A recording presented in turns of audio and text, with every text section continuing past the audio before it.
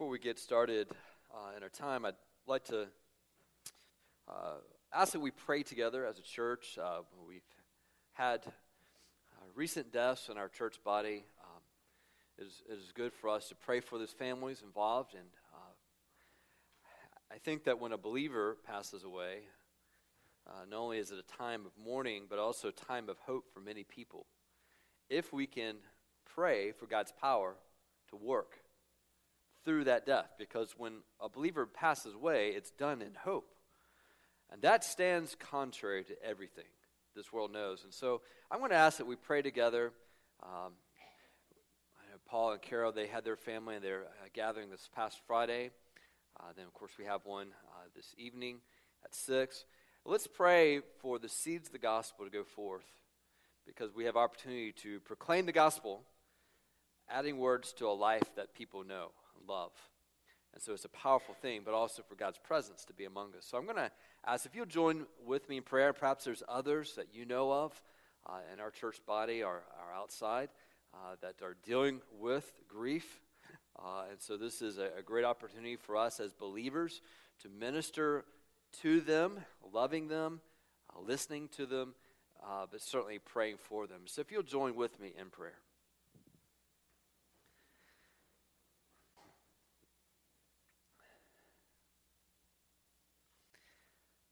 So, Father, it is often somewhat bittersweet, and our end certainly feels more bitter when we lose brothers and sisters in Christ, our church body and family.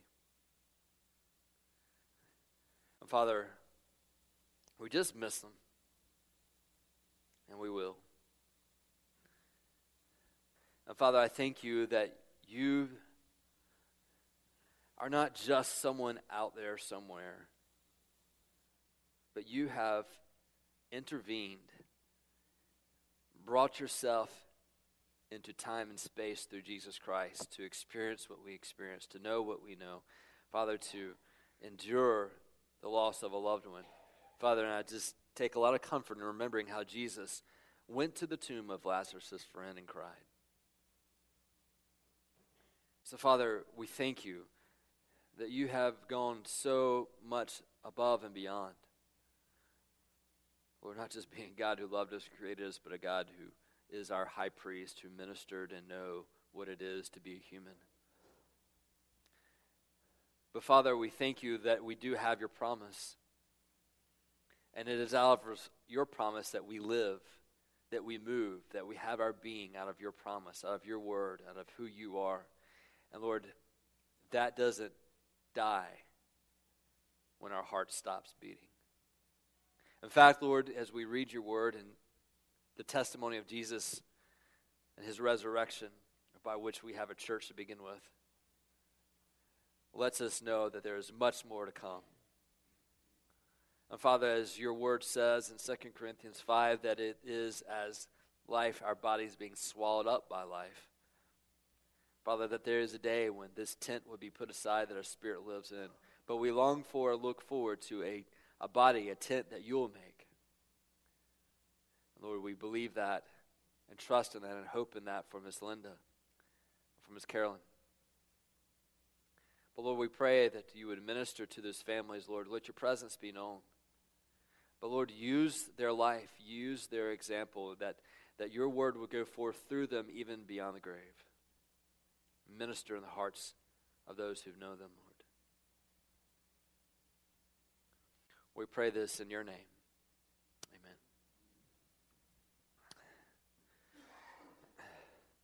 So here is my souvenir from Kentucky. It's coal. It's a little piece of coal that we went hiking, and it's laying around on the ground some places up there. And of course, it's part of the reason why Lynch, Kentucky is there to begin with, was because of coal mining. So I brought it home and thought I'd have a little fun with my boys and said, hey, I got your Christmas present here. And they were actually kind of enthralled with it, It's like, hey, this is neat. But then I kind of had a little fun with them, with Evan, and said, well, I've watched you when you thought no one was looking. And so here's your coal. And so it's interesting because he didn't defend himself.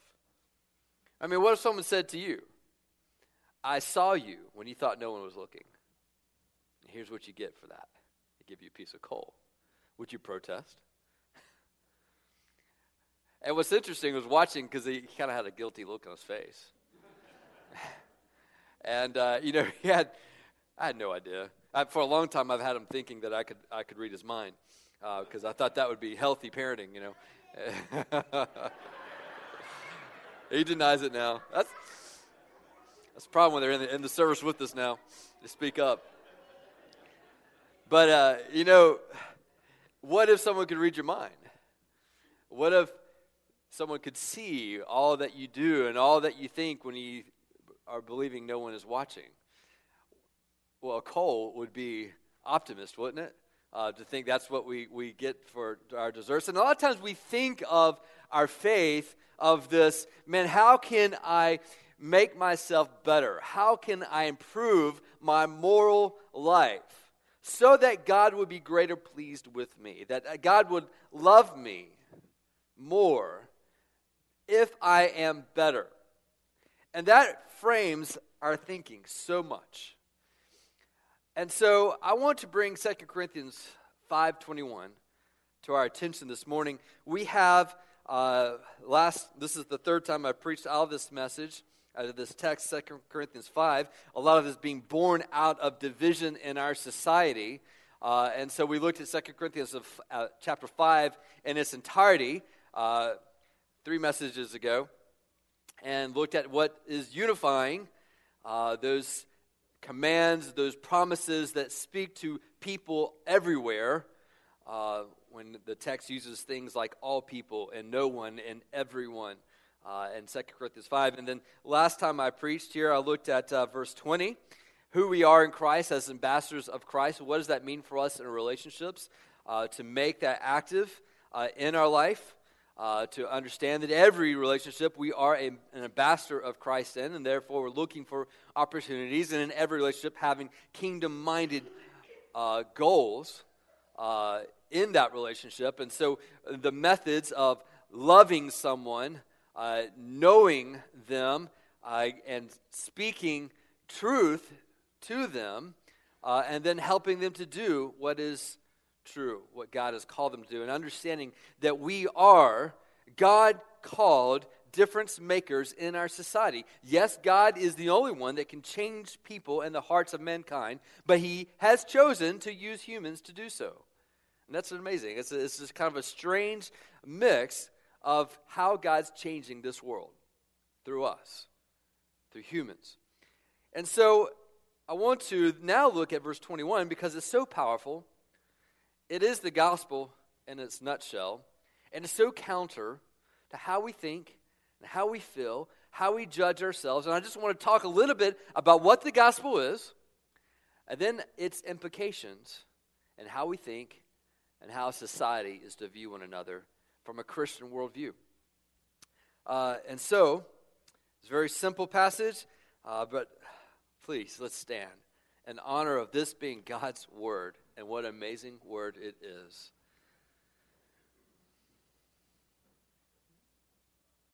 I'm going to read verse 20, 21, and then chapter 6, verse 1.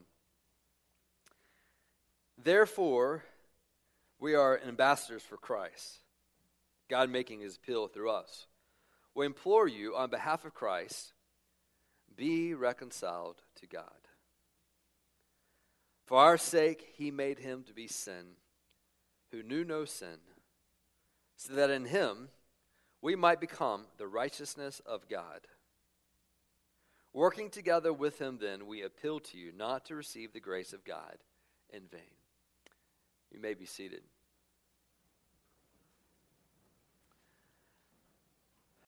So, before I look at the implications, and some of which I've already brought to you, that we have a new self-image, a new way of viewing ourselves, a new method, new motivations that comes from this. So I'm going to talk about what is the gospel first. So much of our life is about you do X and you expect God therefore to do Y. So if you live good enough, therefore God will treat you in a certain way. So if you don't think you feel that way, let me just challenge you when bad things happen. When something bad happens in life, is it not normal for us to say, God, why did you let that happen? After all, you fill in the blank.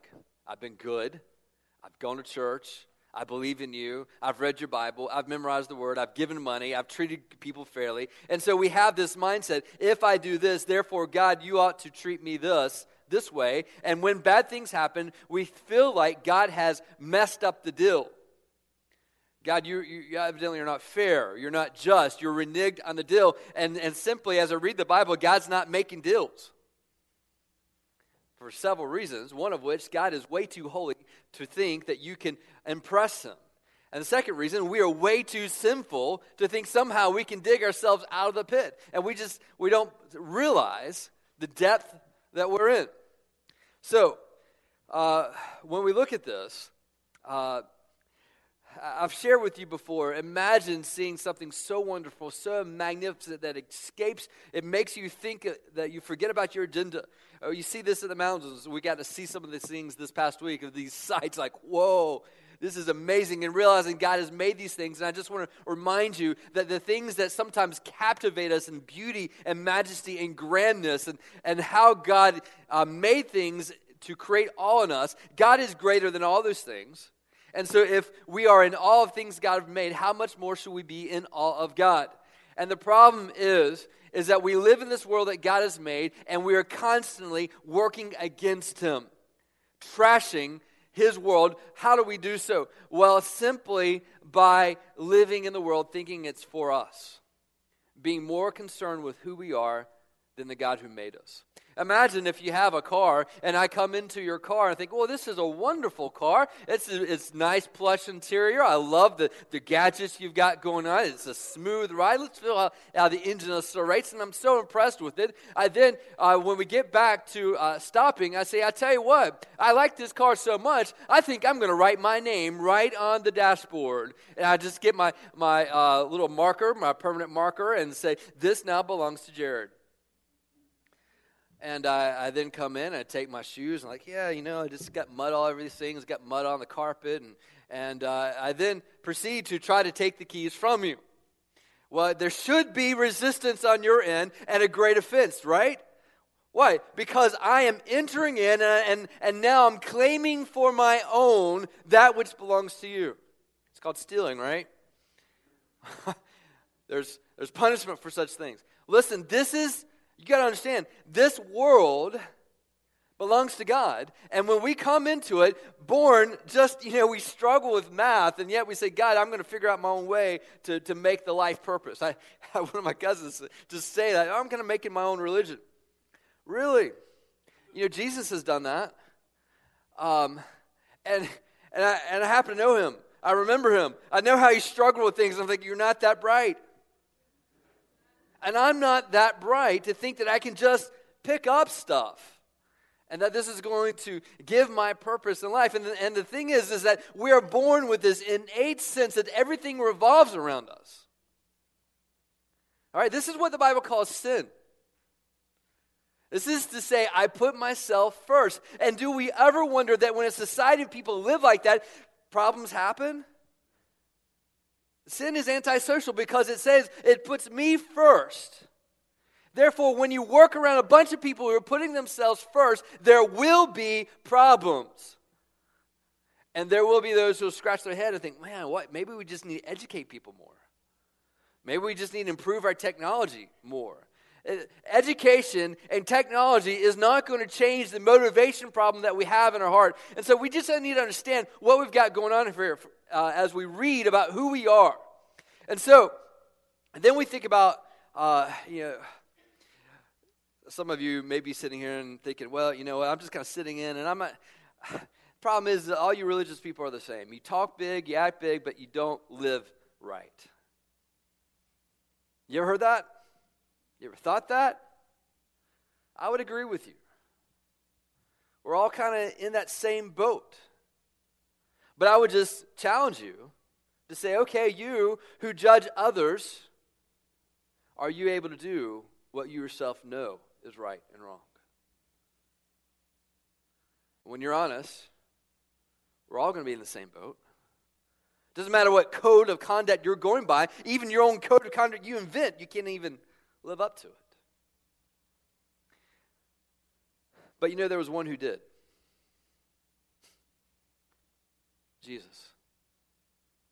He was the one and the only one who operated out of a pure love for God the Father. He was the only one that acted out and obeyed all that God asked him to do with a right heart, a good heart. And he was the one that God allowed to face the punishment of sinners. That's what we have here in 2 Corinthians 5:21. When we look at the gospel, it says simply, for our sake, he made him to be sin. All right. For our sake, he made him to be sin. So not just pay for your sin, he became your sin. He became, I grew up in a pastor's home and I learned how to act right, speak right, do right when I'm around people who I thought were right. I grew up breathing hypocrisy. Jesus became my hypocrisy. That's crazy. Whatever your sin is, Jesus didn't just pay for sin, he became that sin. And as much as you might have just riled up and get angry at the fact that I may have wrote my name on your dashboard, or ladies, perhaps I wrote my name in your white clean carpet with my shoes in mud. Whatever offense that is, it is nothing in comparison to the offense that God has with sin. There is a standard of holiness we can't get, we don't know. But Jesus became that sin. And so when you keep on reading this, and it just gets more amazing as I read it. For our sake, he made him to be sin who knew no sin. He never knew shame. He never knew what it was like to be separated from God the Father for eternity. They were never bored with one another for eternity. There was always this amazing love that has been there since before time began. This one, who knew no sin, he became sin. Why on earth, Father, did you allow that to happen to Jesus the Son? What would have been such a motivation for you to do such a thing like that? So that in him we might become the righteousness of God.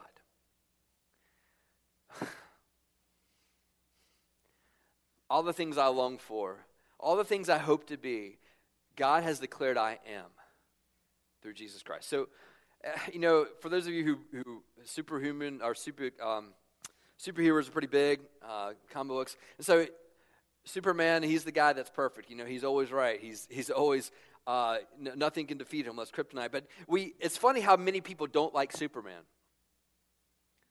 They don't like They like the Batmans. They like the Iron Man. Someone's self-made, but this guy is Superman. He's too perfect. Isn't it funny how that always happens in society? We get that person that's in your class that's always just right all the time, answers all the right questions, and always act correctly. Who becomes their friend? No one becomes their friend. That's the goody tissues, right? That's the nickname we have for them. And so we purposely then say, I don't want to answer the questions because I don't want to come across that way. Superman becomes that man. He's that one that's too perfect. Why do we not like them? Because we're not them. We don't like someone showing us who we're not. So when Jesus comes to this world rejects them. The light shone in the darkness, and the darkness rejected the light. That's Jesus Christ who does this. So here's the thing. What's so crazy is that God gives us. He gives us this exchange. And so in Genesis 48, you have this picture of of Jacob blessing his grandsons. And so Joseph's sons come up, and there's the older and the younger. And so the tradition was that the older one receives the best blessings. And so Jacob is going to make these two his sons and take them in Joseph's place. And so instead of having the old one given his right hand, the right hand of blessing, he exchanges and crosses hands and gives to the younger the right hand of blessing and the older the left hand, which was an inferior blessing. And so it's a kind of a picture of what God the Father is doing to us. We got Jesus and you've got you. And so instead of giving the right hand of blessings on Jesus, he switches it and gives it to you. And he takes your sin. This exchange that's happened is totally done by grace. So let me just share, what are the implications if you believe that? So that makes it different from everything else. We are either gospel-driven or we're driven by religion. All right? There's a difference between being driven by the gospel and driven by religion. Religion is let me excel, let me perform, let me do the best I can in what I believe is right and good. Therefore, I hope that God will be more pleased with me. All right, so what is the difference? Well, first of all, it gives us a new self-image.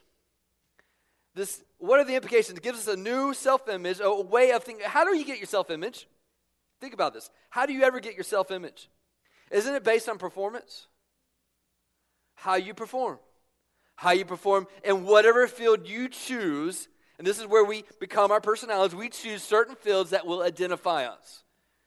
And we choose that these things I have greater success or a chance of succeeding in this field, thereby I can choose to identify myself in a pleasing way. So, the problem with that is that we have this gospel, and it says it has nothing to do with our performance. Totally gives us a new way of looking at ourselves. So it brings up those who fell. You think about that. Those who fell, who morally, intellectually, whatever way we want to describe, they're just like, you're a loser. I'm a loser. What the gospel does? Yeah, you're a loser.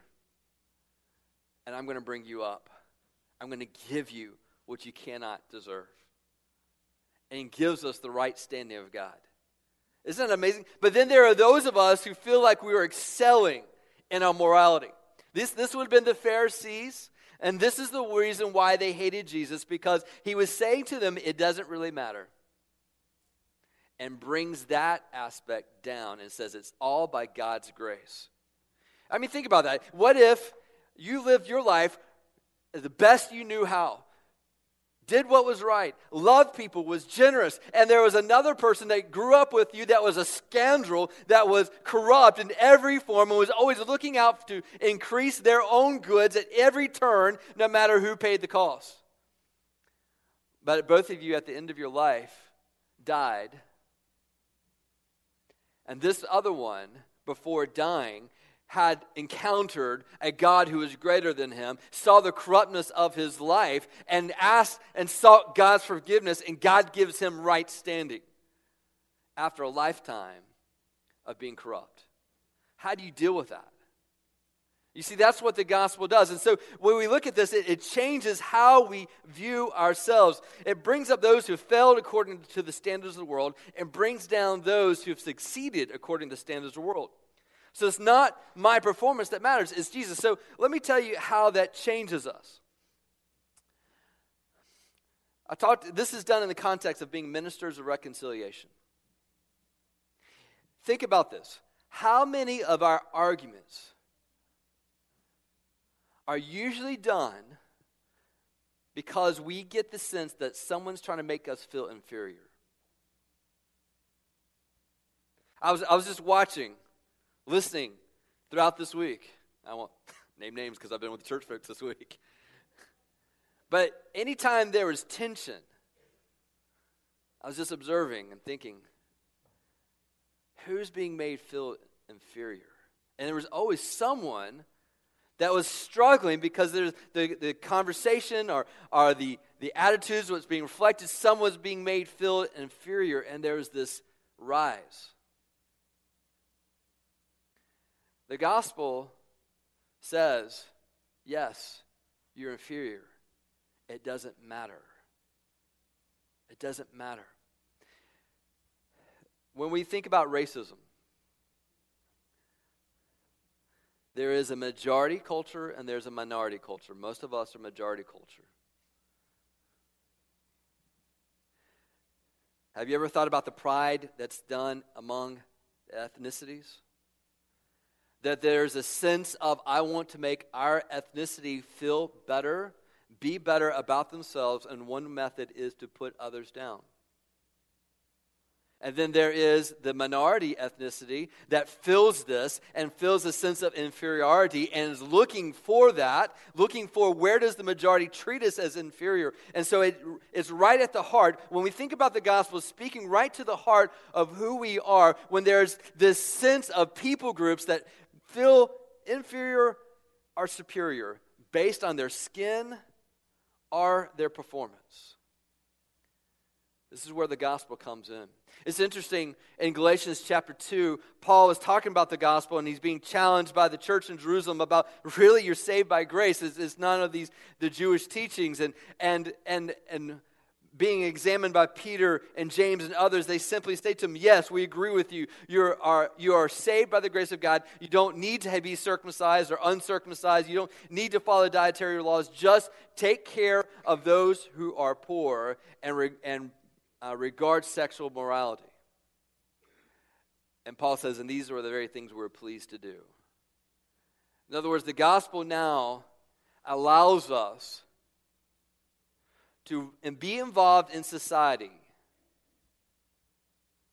where society would say, you're less than by being in this place. But we are listening to God who says, no. You're not judged by the world standard anymore. I'm giving you the righteousness of God. So there's a new self-image, not done by my performance. This applies to whether you're a father, applied to your mother, children. So, we come across Mormons. Mormons are great people. Every Mormon I know are upstanding in character. They're the type of guys that, I want them working around me. So when we have this mindset of, man, if I'm going to be a good Christian, I better be better than a Mormon.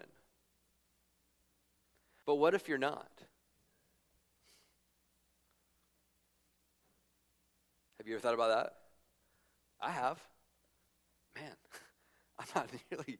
I don't behave nearly as well as some of these Mormons or Jehovah's Witnesses, and you feel, listen, what makes us Christian isn't moral upstanding character. Do you understand that? What makes us Christian is the grace of God in our life. And so just because I'm not nearly as good as someone else doesn't mean I'm any less of a Christian, because my Christianity isn't based on that behavior. It's based on the grace of God in my life. So it's not going to be just whether I dot all the I's and cross all the T's morally, but there is going to be a difference in my attitude, in my heart, and how I view myself and others. So let's talk about some of those motivations. So we looked at what is the implication of the Gospels. Well, it has one implication is that we have a new self-image, a form of how we view ourselves. But then there's this new motivation. What are some of the motivations that comes with this? Well, first of all, there is an extreme joy that God puts in. When you read 2 Corinthians 5, verse 21, when you understand what it's saying about you, it produces an unusual joy that's in our life. And that is how we operate. So when you're operating out of being morally good, you're operating out of fear. Do you get that? If I don't do this good, then someone's going to reject me.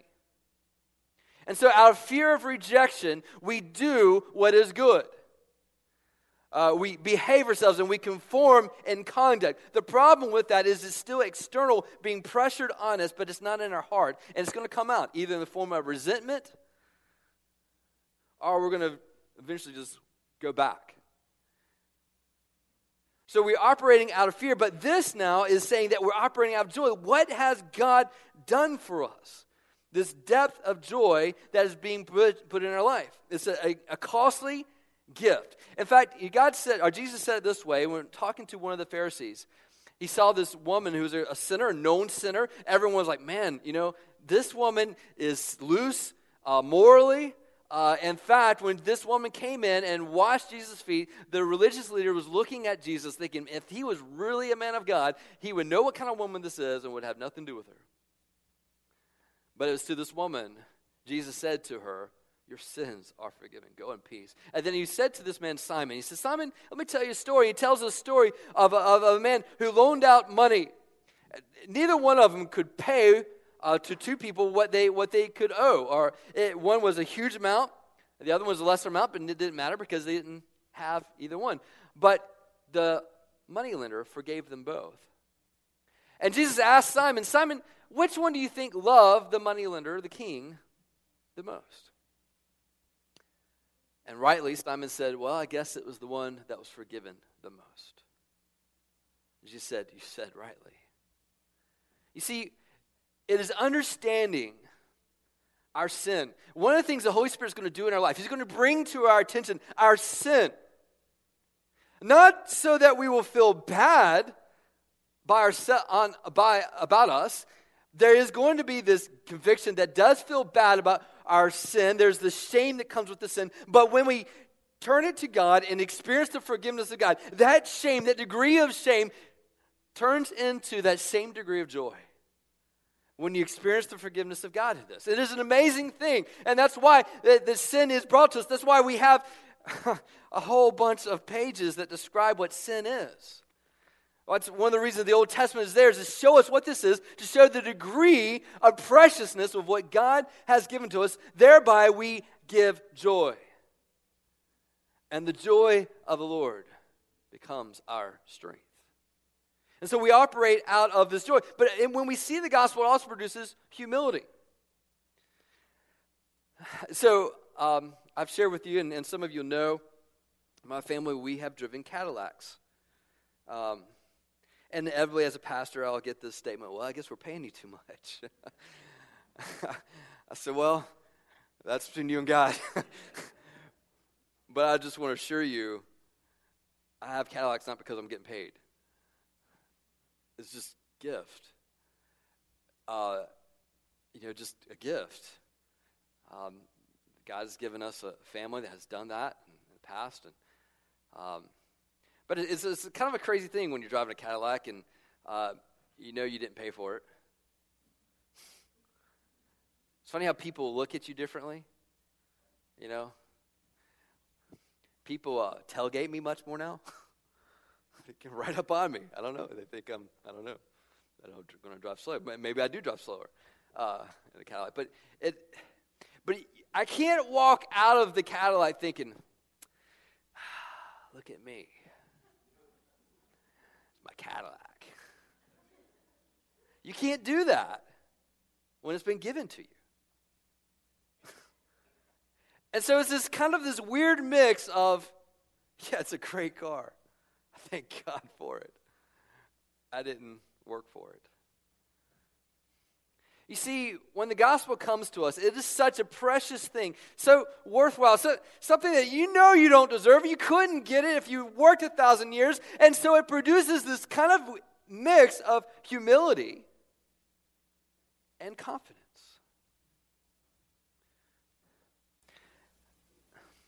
Others can easily be a better husband than I am. That's not why I've got the grace of God in my life. Whether I'm a good husband or not. I've got the grace of God in my life because God just wanted to do it. But it does compel me. And so when we think about this in our society that's divided, one of the greatest things that this society needs is humility. Interesting, when you read, how does this gospel work? He says in chapter 6, verse 1, they work together then. We appeal to you not to receive the grace of God in vain. Let it have its effect in our life. And then he talks about being a servant of God because of this in verse 4. And then he talks about where being a servant of God, with this grace of God, with this gospel, how it's commended by endurance. In afflictions, hardships, calamities, beatings, imprisonments, riots, labors, sleepless nights, hunger. This gospel becomes evident by purity, by knowledge, by patience, by kindness, by the Holy Spirit, by genuine love. The gospel becomes evident by truthful speech, by the power of God. And then verse 8, the power of God, the gospel becomes evident through honor and dishonor, through slander and praise. We're treated as impostors, yet not true, or yet true, as unknown, yet well known, as dying, yet behold we live, as punished, yet not killed. In other words, the gospel comes out in this strange mix of paradoxes. Humble, yet confident. There's nothing but the gospel that can produce in one human being confident humility. That doesn't exist apart from God, apart from the gospel with this mix together. So our society is preaching tolerance. That is the intolerable sin is to be intolerant.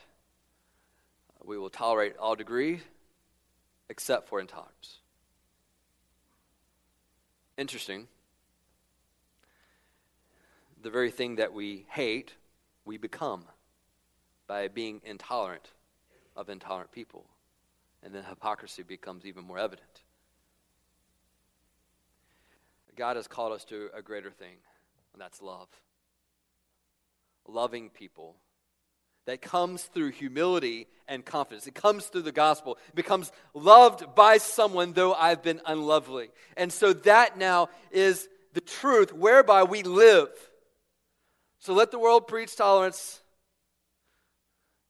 Those who follow Christ exhibit love and teach the truth of love. They go hand in hand. And so you have this interesting mix. You've got this humility with confidence. We got the gospel that gives us hope. We are amazed at our own salvation. As much as I'm going to be amazed at the fact that these mountains go forever looking like waves, or that I can go to the ocean and keep looking till my eyes fail me, or I can go and look up at the stars and see beyond number the stars and the expanse of the universe. As much as I'm amazed by that, the greatest amazement yet is to know my depth of sin, yet God has called me His own. That is the most amazing thing. And if that fails to amaze you, then you have failed to come to the grasp of the gospel and let it have its effect in you. You've been enchanted by lesser things. If you can't see that, to know that. So it gives us this upside down way of living. We get power by confessing and repenting of our sins. I mean, you think about it. Whatever you do in this world, don't show weakness. You know? But by the gospel, that's exactly what you do, and that's where our strength comes from. You don't ever admit you're wrong, but in the gospel, you better admit you're wrong because that's the only way there is forgiveness and atonement. Success comes by suffering. So there's this weird paradox that's happening. And so as we keep on reading, it gives us, the gospel gives us, we don't fit in the categories. We blow apart the categories as a Christian. For instance, we look at the world, and the Bible says that there's sin in every human being. So therefore, we look at America, this grand experiment of a government, and we see, there's ability to be corrupt here. And so when we see social forces at work that are pitting one another, that are hurting one another, that when we see things of Katrina and the effects of that, when I was in Lynch, Kentucky, I saw, a society neglected and forgotten in many ways, yet there was this police force, and we went to this area of apartments, and there was meth lab and addictions going on, and I said to myself, police know about this, they're aware of this, and they're letting it go, and that's how this society works, where might makes right, and whoever has the biggest bucks makes what's right. We shouldn't be surprised by that. Why? Because we believe what the Bible says, that within mankind is sin. But yet, we have the greatest optimist thoughts towards society? How can we be optimist and pessimist at the same time? To say, this is the way mankind is. There is going to be this sin nature, even in our police force, that's there, but yet have hope to believe that God can and will work and do something magnificent there. And so that's the craziest thing about Lynch, is that you see neglect after neglect and societal force in decay, and you see this, but yet you look around and you see people moving there as followers of Christ. It's a town of 700. I mean, it's not like there's a lot of people here, but there's people moving here, and they're springing up ministries and businesses. Why? Because they have a hope, not in the people, but in the God who loves them. So there's this crazy mix of optimism and pessimism. To say, you know what, America may not be great anymore, but I'm okay because God is great, and if He wants to, He can make America great. And I'm called to be a minister of reconciliation, and God may use me and use you to help make America great if He wants to. So you've got this mix that happens of pessimism and optimism. We blow the labels down. Not Christianity, not evangelism, but the gospel. You know the difference there. Our job is to try to be as true to the gospel as we can.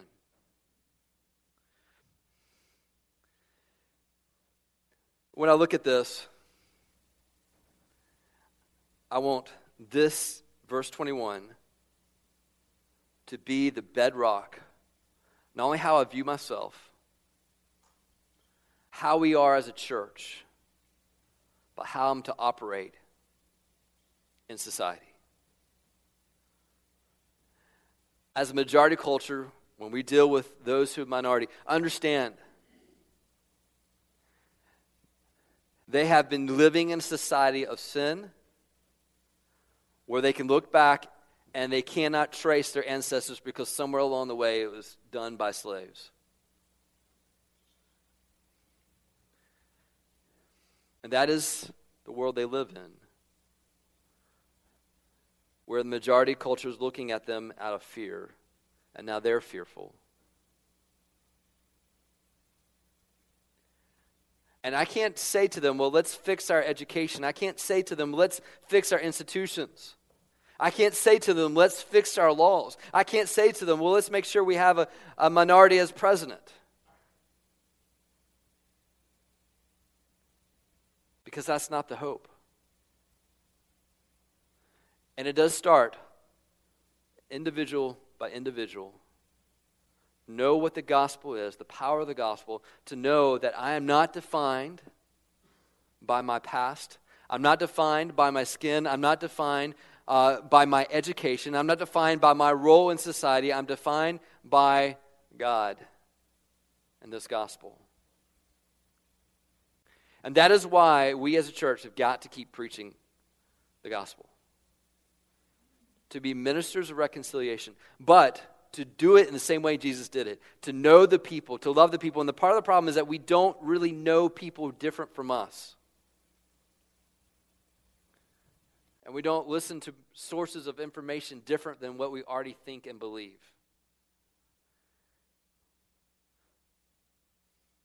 As we read this gospel, part of the challenge might be, maybe I should try to listen to someone that I don't normally listen to, with the hope of showing them the gospel. Knowing it's going to cost me to do so, but it's okay, because God has made me a child of His. And that's a powerful thing. So I'm going to invite you to do that. Just find someone in your life that you don't normally talk to because they're different, whatever form, whatever fashion. Maybe you viewed them as lesser, but you did so now out of performance. That's the one that perhaps God would have you to talk to, love, and see great hope for them, because it's not about their performance. It's not how your friends look at you. This gives you so much courage, guys, to know that you're not defined by what your friends think of you. We become like Frankenstein. We take little pieces of what they think and what they believe, and we try to make it what we think and what we believe so we'll be appealing to them. But we don't even know who we are anymore because we're determined by everyone else. Go to the gospel. Go to the one who made you, who loved you, who knows the end of your life, to find courage out of the grace of Jesus Christ. Let's pray.